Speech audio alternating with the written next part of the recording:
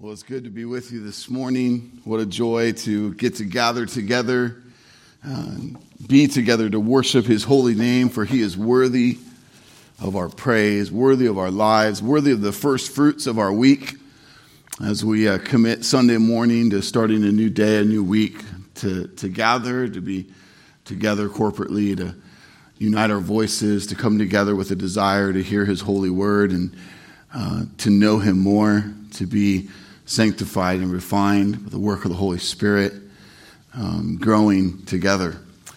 If we have not had the chance to meet, my name is Joshua Kirst. I'm the preaching pastor here at Disciples Church. It's a joy to have you with us today.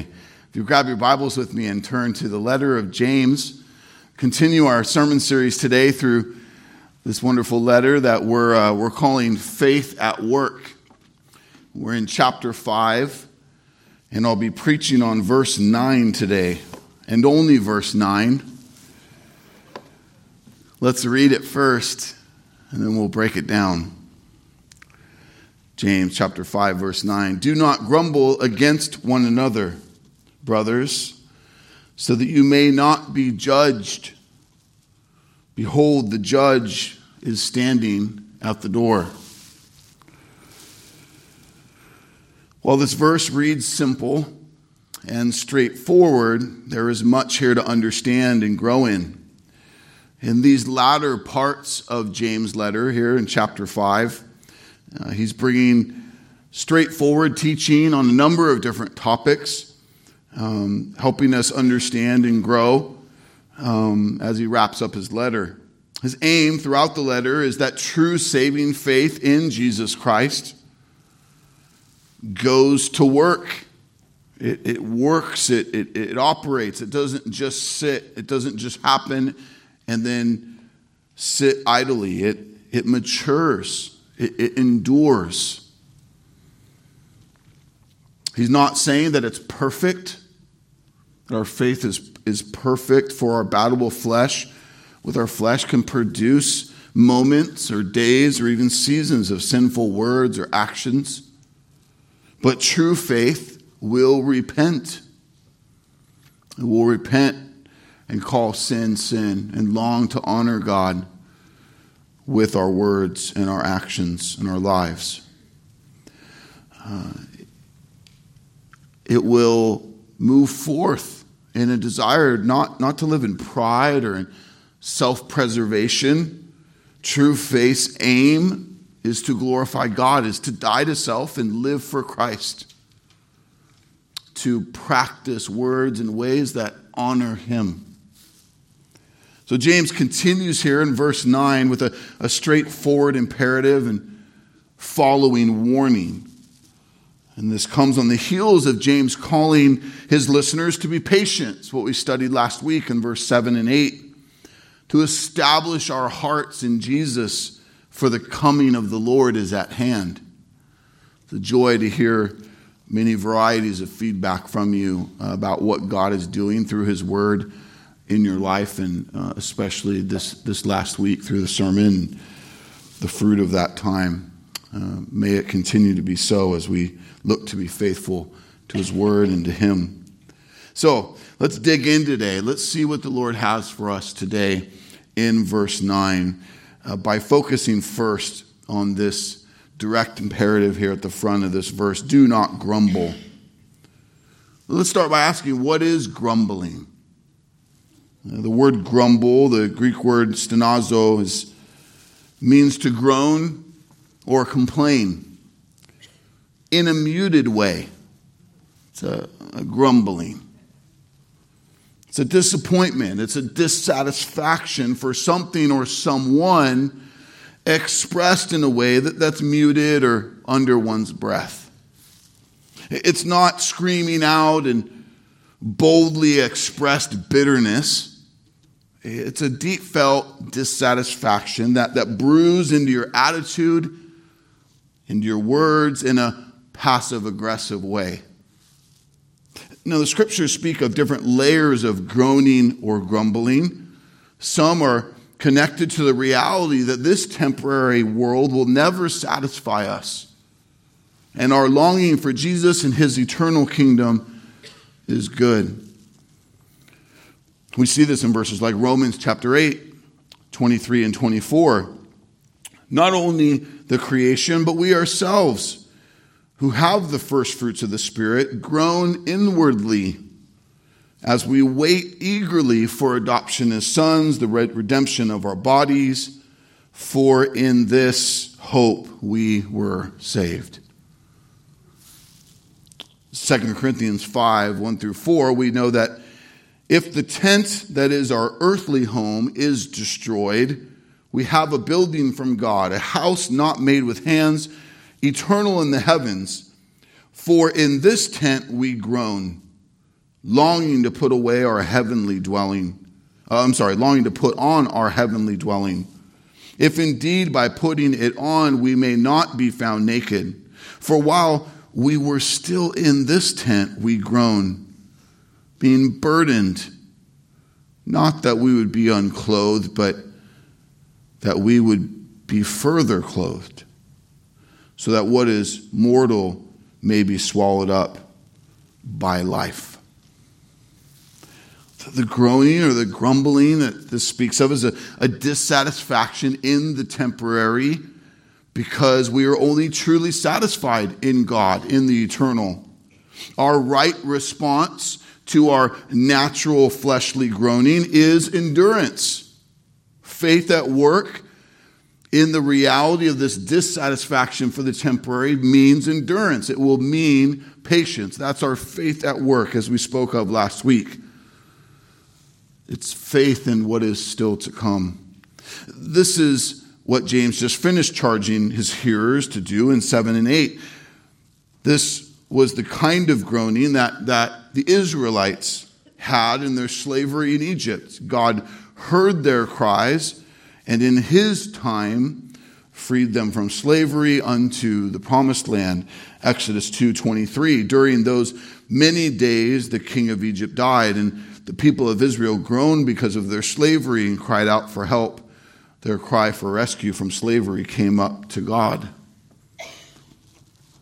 This helps us see a connection between verse 9 and where we just ended in verse 8 here in chapter 5 of James. Many of God's people were experiencing oppression, as James is writing to those who are dispersed, those who are believers but are dispersed. They're experiencing oppression and injustice in their dispersion, hardship by others, and many of the things that we might be experiencing as modern day believers. And the reality, this is not our home. We are exiles in this time and place, belong to another kingdom by the grace of God and the blood of Christ, the work of the Holy Spirit. James just got done encouraging them to be patient, for the deliverance of the Lord is coming. The groaning James is referring to here is when our natural dissatisfaction turns to a sinful whining. When we resort to a negative frustration or a fed-upness with a situation that equals a very sinful attitude of impatience or bitterness, especially towards God and others. So James is emphasizing that faith at work in our lives should mean that while it is hard, and we might be feeling the weight of the struggle of this life, we need to fight or put away our natural tendency for sinful grumbling to be practiced, especially as it relates to grumbling against one another, is his emphasis. So let me just ask you, do a little inventory for yourself. Are you one who often grumbles and groans? Finding ways to complain that things are not the way you want them to be. Constantly finding something to pick at. While there is a righteous dissatisfaction for the temporary in light of the eternal, for the created in light of the Creator, we need to be so mindful of these things that a righteous patience on the Lord and His will And his timing for our deliverance doesn't turn into bitterness or sinful groaning, especially against each other, which is James' emphasis here. Look with me. Do not grumble against one another, brothers. When you see reference to one another, especially in the New Testament, it's usually a reference to the redeemed, to the saved in Jesus Christ, the family of God. We have further evidence that that's who James is referring to here because he qualifies it by saying brothers. By God's grace, he has saved us into his eternal family. A term we very affectionately use here at Disciples Church is that we are blood-bought brothers and sisters. In our society, we have a lot of priority and interest and investment into our family, our blood family, our heritage, our parents, our siblings, our aunts and uncles, our grandparents, our children and great-grandchildren. And yet there can be a cling to that blood family that misses the beauty and the greater reality of the eternal family, the blood-bought family. For much of your blood family might be God's very means in your life for testimony or hardship or equipping, and yet ultimately the goal and our greatest affection should be for our blood-bought family. Many of you have grown to discover what it's like to be part of God's blood-bought family. The blood-bought meaning that by Jesus' blood alone, he's purchased us, he's ransomed us, redeemed us. And that you're beginning to discover what it's like to be part of the body of Christ and part of a local church that really loves each other and fights for each other and practices the one another's as God instructs us according to Scripture, and doesn't stay satisfied with a surfacey, inauthentic thing that's more connected to religion and attendance, but digs in and longs to honor God in these things and enjoy what we've been restored to in his eternal family. God, by his grace, has saved us, church, into his eternal family. He did this while we were actively his enemies. It might be one thing to adopt a sweet little baby girl or boy into your family. It'd be another thing to say, we're going to adopt our greatest enemy. Going to be part of our family. I want you to see the power and the depth of God's grace to overcome our sin, what we deserve, to make us new, to give us new birth. He gave us spiritual new birth and caused us to see his goodness and his glory. He restored us to a right relationship with him because of what Christ did on our behalf. If you're here today and you have not truly confessed your sin before the holy God, admitted who you are in your sin, and trusted your life to Jesus as your Lord and Savior, I pray you do. I pray you see the sweetness of amazing grace, and God gives you in his sovereign will ears to hear and eyes to see, that you would be reconciled to him, that you would be so joyful to know this good news and what God has done that you want to die to yourself, the lordship of your own life, to live for him, that Jesus would be Lord of your life, that you would live for him the rest of your days, that you would see in this that nothing you have done or do is good enough. Everything truly good you do from that day forward of belief would be utterly dependent on Jesus. This is the gospel of Jesus, our hope in him alone. A wonderful secondary benefit of new life in Christ, of being forgiven of our sins and restored to the family of God, is just that, a restoration to a group of people. Other people who were also once spiritual orphans and wicked sinners. Others who God has brought near by grace, the eternal family of God. When sin entered the world, man was separated from God and separated from each other. Hid and judgment began and all the outworkings of sin.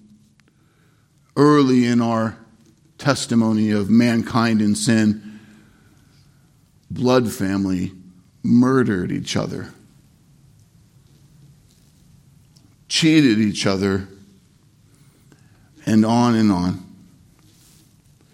But in Christ, we who belong to him are being renewed in our affections for each other, our disposition towards each other. And we are restored to a unity that we never had outside of Christ. Listen how Paul describes it in Romans chapter 12, 4 and 5. For as in one body we have many members, and the members do not all have the same function. So we, though many, are one body in Christ and individually members of one another. I pray that growingly, you're not looking for the church to be like you. That you actually enjoy a church family that you're going to be part of that is very different than you. Very diverse. And gifted with different things and passionate about different things. Because it's in that diversity, in our united diversity, that there is this greater, beautiful message to a watching world. That it's not about uniformity. But look at what God has done and doing to bring us together in a real, true, authentic, and lasting unity in our diversity. Members of one another. Part of the body of Christ. There is a vital way our faith is at work in how we interact with the family of God, and that's a big part of what James is focusing on here. The one another's are a very critical list of biblical commands that the church is given to live out, to practice as an essential part of our testimony and fight to grow in and honor Christ. Some of the most popular and most important we see mentioned in Scripture are love one another, encourage one another, serve one another in love, honor one another above yourselves, be patient, bear with one another in love, admonish one another, forgiving each other, confessing your sins to each other, pray for each other. Here at Disciples Church, we really long to practice all of these well. That we don't have favorites, like we really like the love one, and we really like the encourage one, but we really love the admonish one. We really love the authenticity of really confessing sins to one another and knowing each other and delving in together and growing together. These are evidences of the true unity we have in Christ. That we're not like the world anymore. That we get to trust each other and put down our mask and mature and grow and help each other along. Along with these and many others I didn't mention, the one another's, there's also some don't do's. There's a big list of do's, which I just read. But on the list of don't do's and the one another's is this one today. Do not grumble against one another, brothers. One of the major reasons why we are to not grumble against each other is it defames the testimony of the gospel that is most poignantly portrayed to the watching world in our unity in Christ. This was Jesus' most specific prayer to God the Father before being arrested and killed. I often look at this prayer in John 17 in some ways like if you were with someone that you really loved and on their deathbed, in that last hour, they had something really important they wanted to tell you. You would listen with an extra lean and capture what's being said there. I think in many ways, these words in this prayer to God the Father in John 17 is that. So may we lean in all the more. I do not ask for these only, he says, verse 20, John 17, but also for those who will believe in me through their word, that they may all be one, just as you, Father, are in me and I in you, that they also may be in us, so that the world may believe that you have sent me. The glory that you have given me, I have given to them, that they may be one, even as we are one. I in them, and you in me, that they may become perfectly one, so that the world may know that you sent me and loved them, even as you have loved me. The unity that we have, that the world sees, is not our ability to be closer or more similar or without differences. It's not the perfect team that doesn't have any flaws on the field in how they play the game. It is God in and through us in a way that the world sees it and goes, that is wonderfully different. The selfless love that God's love through us means for each other. Radical obedience to his word, a pursuit of holiness, the humility that we long to have and live out, the practice of repentance,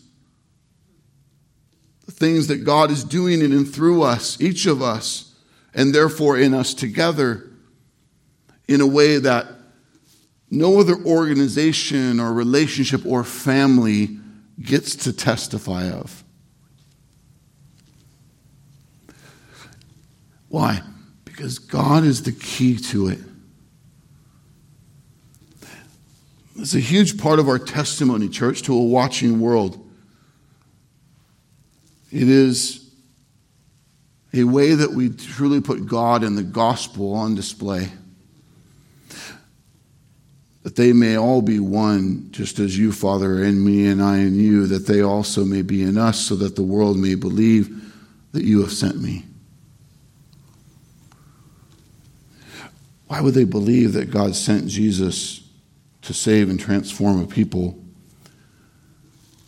Because they see the transformation from being ruled by sin and selfishness that created great disunity and distance and judgment and deceit and mask and gossip and grumbling. They see those things being put away. They see unity in us, love, selfless love, the love of God at work in us in a way that's not at work in the world. I and them and you and me, that they may be perfectly one, so that the world may know that you sent me and loved them even as you loved me. God wants the world to see it in our lives. Now, let me be really clear. The gospel must be preached. So we can't just say, I'm just going to live it out. No, there must be testimony, speaking of the gospel, preaching of the word, proclamation of the reality of sin, death and sin, and the life, death, and resurrection of Jesus, God the Son, who came to save his people. A call for repentance and belief. Those words must be said. The scripture is clear. But that's just not the focus here. There's another element of the witness of our testimony that's in play. James is focused on what the world would see in us. In the midst of oppression, in the midst of persecution, that our patience would endure and we would not turn to grumbling. especially that would affect our unity. Grumbling especially against one another, brothers. So let me ask you, how is this at work in you? In your relationships with others in the body of Christ? Is there true unity and selfless love and honor for your brothers and sisters in Christ? Not just the ones you like, but maybe the ones that you don't as naturally care for as much. How is this at work in your marriages? If you're both saved, the testimony of unity that's to be there. How is it at work among your children who are saved? With your coworkers who are saved? All a part of the body of Christ. This is what makes our blood-bought family so much more central than any other group or family that you're a part of. Because you may deeply love your parents or your siblings, but at the end of the day, you grow up, you become an adult, you move out, you start your own family maybe. You take some of the strengths of your family and you effort to put away the weaknesses. But your blood family is a means of God that He uses to raise and shape us, help us, but it's not the end game. The name that you bear that's most important is not your last name. It's the name of Christ, the name of Jesus. There's a unity in God that is at the very core of who we are in Christ. Now, do you always feel this way about your saved brothers and sisters in Christ? No. No. Why? Because of sin. Because we're still at work with our flesh. We all too often let situations or feelings or whatever define and tear apart and create hurt, hardship, judgment, grudges, grumbling. But we must fight for each other. Confess sin, repent and forgive and endure.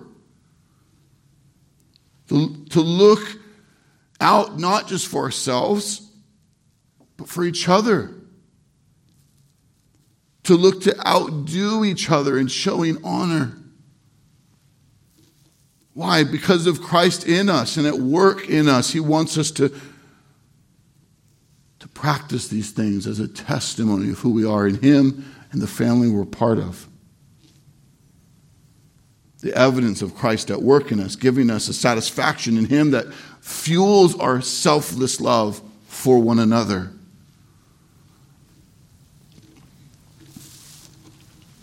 This is why we are to mature in Christ, fight sin, abide in Him, as we spoke of last week. Because there is so much on the line that is more than just your church attendance or your enjoyment of your days. Are you guilty of being too concerned with how your life is going? In Christ, your concern need not be for the temporary, but Him who is eternal. Concern about the name of Jesus, the testimony of the gospel, the making of disciples. The priorities God has given us to live out.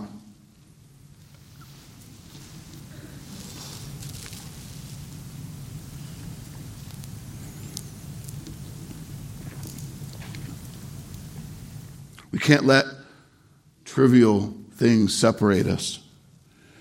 Petty differences cause real division and dissension and grumbling. We must practice the one another's. Got something against your brother, they have something against you. We don't beat around the bush and take forever to sit down. We pick up the phone and we call. I love you, brother. I love you, sister. I'm perceiving this. Can we talk about it? I have this feeling, but I want to give you the benefit of the doubt. Can we talk about it? Oh, man, I didn't understand. That's the way. I understand it better. I love you. We're good. Or that person gets a chance to say, I messed up. You're right, I messed up. I apologize. Forgive me. Give them a chance to repent. Awesome, great, let's grow together.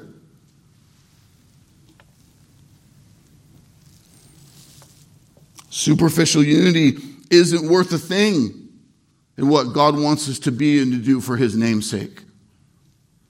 It must be genuine.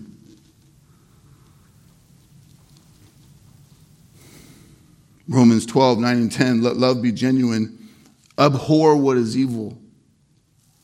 Hold fast to what is good. Love one another with brotherly affection. Outdo one another in showing honor.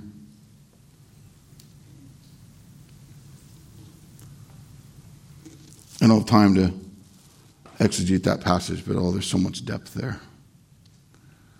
That brotherly affection there, you study the Greek word there, it's not a surfacey thing. It's the guts thing. That deep guts affection that I have for people I deeply care about.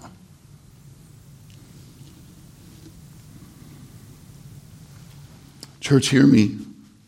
It's not for us. It's for them. All that we need, we have found in God. I don't need you to perform to make me happy. My joy and my identity is in Christ. This allows selfless love and patience to reign in our lives and not sinful grumbling and selfish priorities. We live out the oneness God gave us in Christ for his name, for his glory, for the gospel testimony, which is the very reason why we're still here today.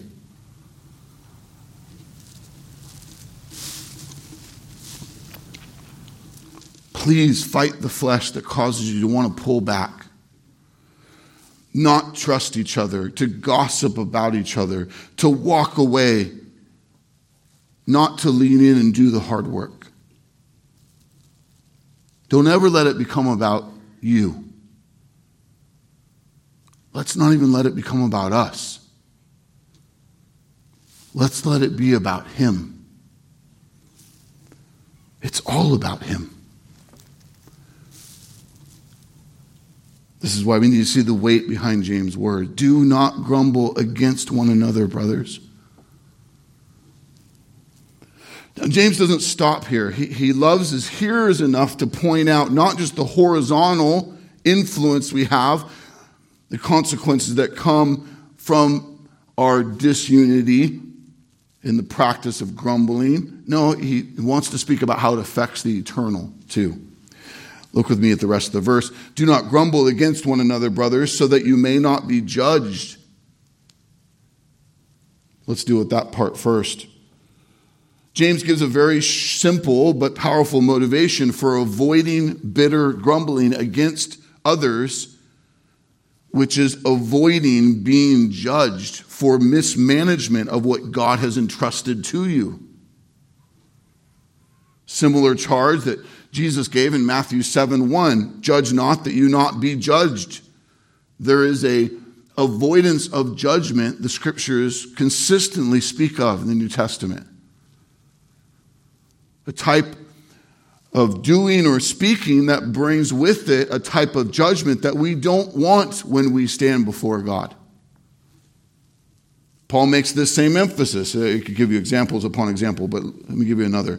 Philippians 2:14 through 16, do all things without grumbling or disputing, that you may be blameless and innocent children of God, without blemish in the midst of a crooked and twisted generation, among whom you shine as lights in the world, holding fast to the word of life, so that in the day of Christ I may be proud that I did not run in vain or labor in vain. Those who did not trust Jesus as Savior and Lord will be judged and rightly condemned to eternal punishment for their sins. The Bible is clear about that. But that's not the kind of judgment these verses I just read are speaking of. It is not judgment for sin, as if we can be in Christ covered for all of our sin, past, present, and future, and then somehow out of Christ, not covered perfectly by his sin and substitutional atonement on our behalf. You might prove to have never been in Christ, but if truly saved, your faith will go to work. It will endure to the end. You are in Christ. You are forgiven for your sins. You have an advocate in Jesus. You are not at risk of a judgment that would then throw you into hell. It's not speaking of that kind of judgment. I want to be really clear. Those who are saved by the blood of Jesus are no longer under condemnation, for we stand in the righteous perfection of Christ. It is finished. Not it is finished, but then you have to live rightly so that you don't end up back in judgment for your sin. It's not how it works. Romans 8:1, there is therefore now no condemnation for those who are in Christ Jesus. Amen? That's good news. But that's not the judgment we're talking about in these passages. There is a judgment that we will face as Christians. 2 Corinthians 5:10, for we must all appear before the judgment seat of Christ, so that each one may receive what is due for what he has done in the body, whether good or evil. Listen carefully to this one with me. 1 Corinthians 13 through 15. I said that all wrong. 1 Corinthians 3, 13 through 15. Each one's work will become manifest for the day of judgment, capital D. For the day will disclose it. I don't have time to get into it today, church, but every detail, every thought, every secret will be brought into light in the time of judgment. Because it will be revealed by fire. The fire will test what sort of work each one has done. If the work that anyone has built on the foundation survives, he will receive a reward. If anyone's work is burned up, he will suffer loss, though he himself will be saved, but only as through fire. While salvation is not in jeopardy for the believer, the true believer, the rewards of eternity are based on how we stewarded what God entrusted us to in our days since our salvation, with our lives, the lives we live for him. Again, let me be clear. I'm going to say it one more time. For the saved, this is not a judgment on people's sins. Your sins are paid for by Christ's perfect work. It is a judgment on what you did with what you were entrusted. It is the rewards we will enjoy for eternity that are on the line. It is the opportunity for us to hear from our Lord those most precious words. Well done, good and faithful servant. I don't think these are words that everyone will hear. I don't think Jesus gives out participation trophies.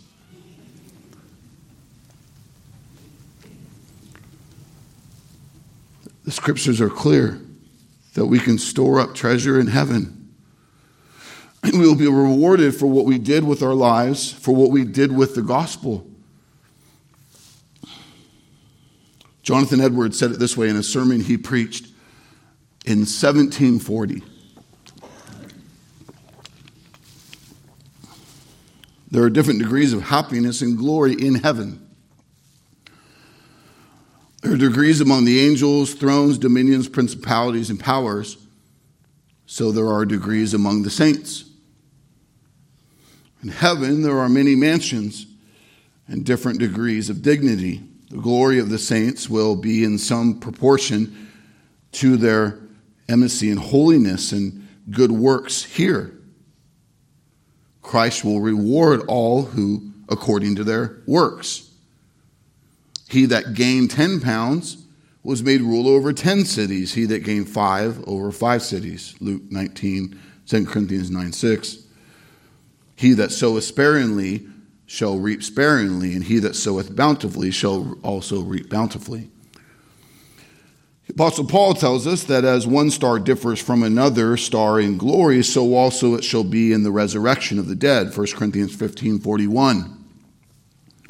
Christ tells us that he who gives a cup of cold water unto a disciple in the name of a disciple shall in no wise lose his reward. But this could not be true if a person should have no greater reward for doing many good works than if he did but a few.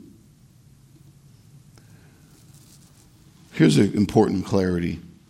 It will be no damp on the happiness. I'm still reading this Jonathan Edwards quote.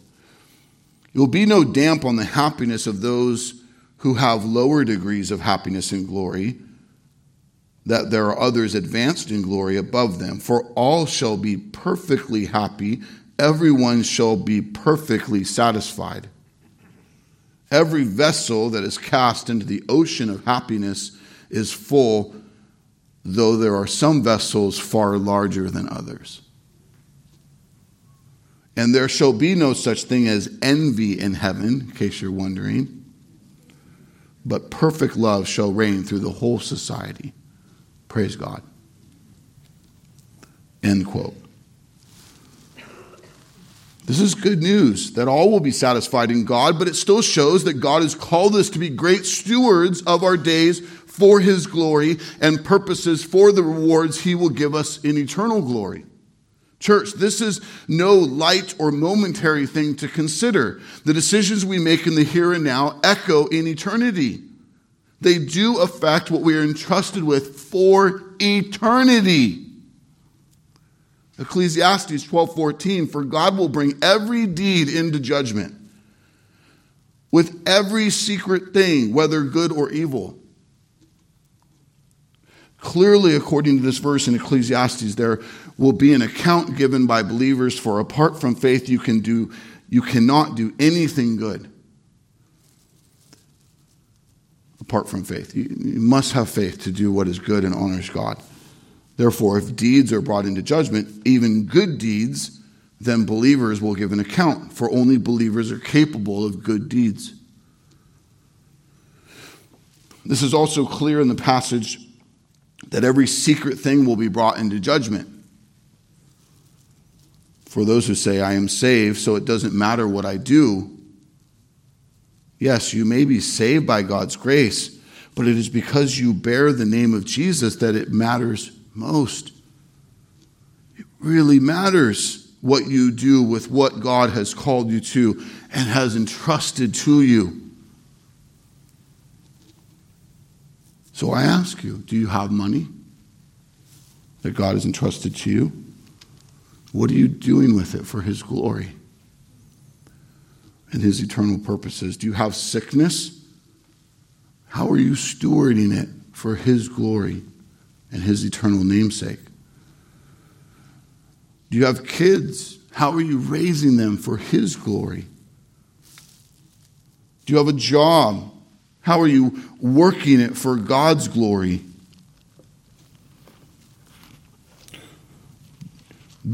Are you a minor who lives under the authority of your parents? How are you honoring them for God's glory?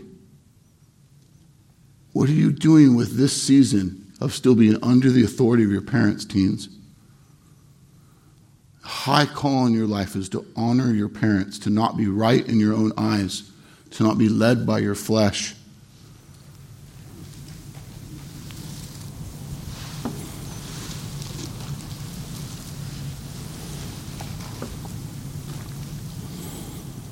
Are you married?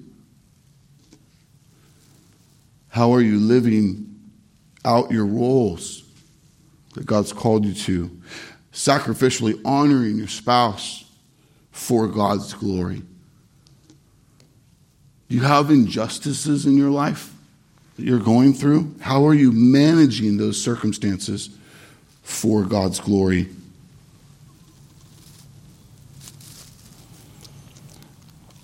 all of this is a huge reminder. It's an opportunity to meditate on what God's given us here and to put it to work and to application, that our faith would go to work.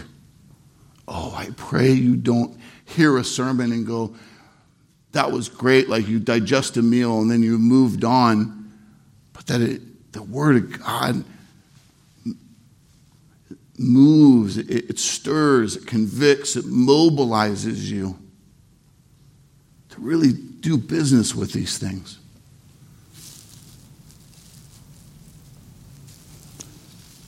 Our faith must be at work today. Today, not tomorrow. For we don't know if we'll be here tomorrow. If he entrusts us with tomorrow, then tomorrow. But we must tend to these things today. For the Lord has given us today, and the Lord is coming soon.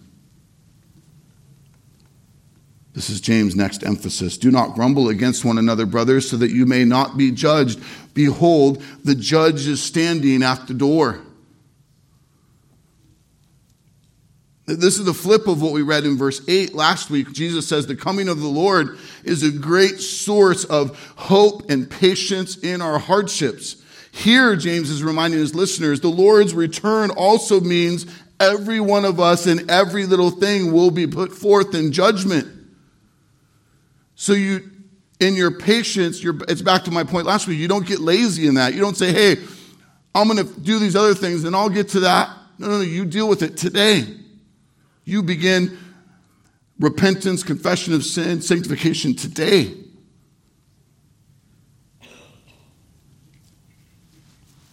It's a loving reminder for us all that we are to be vigilant in sanctification, in practicing righteousness, that we are to be quick to serve the need, to pray for our enemies, to outdo each other in showing honor, to work hard for making disciples and testifying the gospel. That we are to be regular in our practice of the one another's, for God has given us today and called us to be good stewards of it today by his providence and his plan. Hear James' call to us. Hear the way he says it. Behold, the judge is standing at the door. It should call you to your feet. Behold, he says. Behold means to look closely at, intently at. He is at the door. Don't mess around. The judge is standing at the door. It is coming. Accountability for our lives is coming. The Lord of hosts is coming. Not one detail will escape his view. Every moment of every day will be considered. What did you do with the faith he so graciously gave you? How did you spend your days in your home, behind the computer, at work, with your children, in the church body, with his word? How did your faith go to work? Did you waste time with grumbling against your brother and sister? Did you get your eyes off the prize and start over-focusing on the temporary and start complaining about what's not going the way you don't like?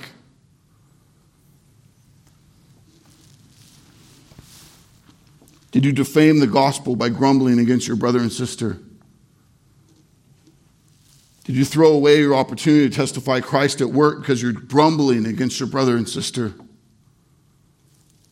Did you throw away your opportunity to disciple your children who are watching you by grumbling against your brother or sister, who maybe is your spouse? Did you throw aside faith in God's perfect time and plan for you because you became tired of it not going your way? And so you begin to grumble against your brother and sister in Christ. Church, Colossians 1:27, Christ in you, the hope of glory. Amen? You're desperate for Christ. Our roots in him.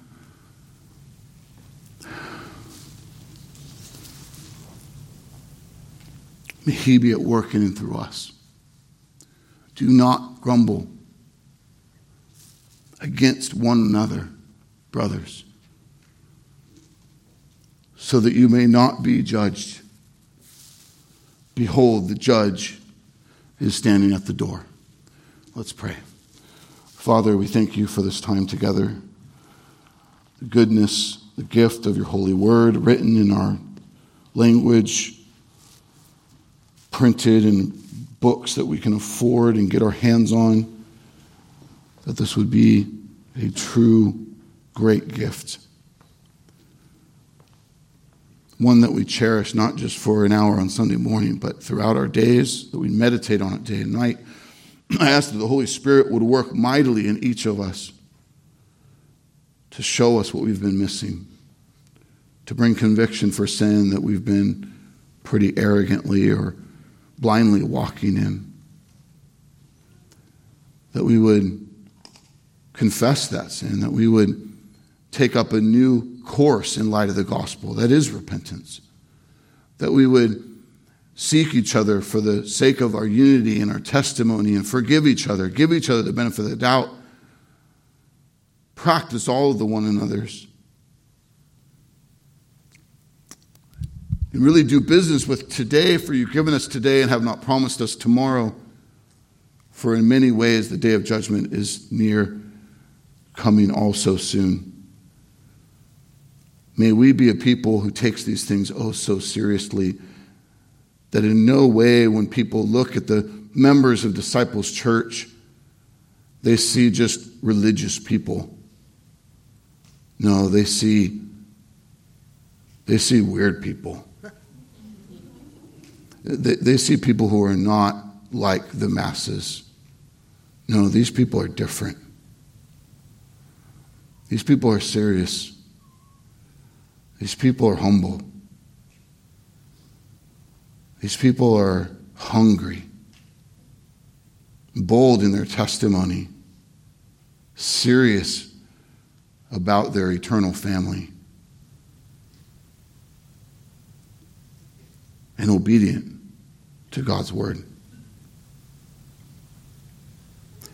Lord, more and more when they see us, let them see Jesus. Let them see the work of your holy hand upon us. You are a good God. We love you. Hear us as we respond in prayer and in song.